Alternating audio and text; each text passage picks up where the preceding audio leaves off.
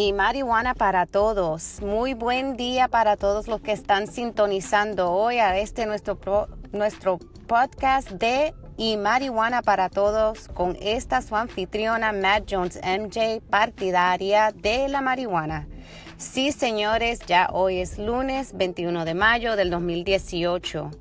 Hoy quisiera preguntarles a mi público que está escuchando qué utilizan para limpiar sus piezas de cristales, que utilizan para esa flor de la maleza. Yo personalmente he tratado productos que venden en los smoke shops locales y contienen ingredientes como, parece con unas sales, con un líquido, olores bien fuertes y muchas veces el residuo que deja el producto, el costo del producto no me provee la eficacia que me gustaría que tuviera el producto más sencillo que yo utilizo, que lo tengo todos los días en mi casa y en el botiquín, que es alcohol puro o alcohol 91%.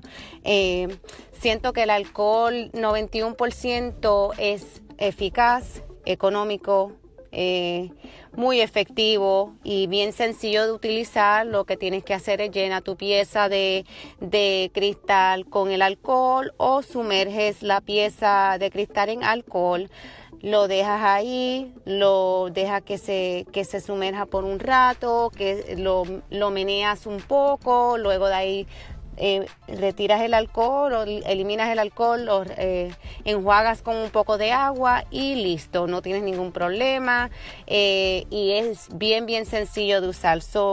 Así que me gustaría preguntarle a mi público hoy qué ustedes utilizan para limpiar esas piezas de cristales. Nuevamente, si tienen comentarios, preguntas, dudas, cualquier cosa que les gustaría compartir conmigo, estoy a su disposición para escuchar todo lo que tengan que decir. Su opinión cuenta mucho, así que los dejo hoy con su programa Y marihuana para todos con su anfitriona Matt Jones MJ y será hasta la próxima. Chao.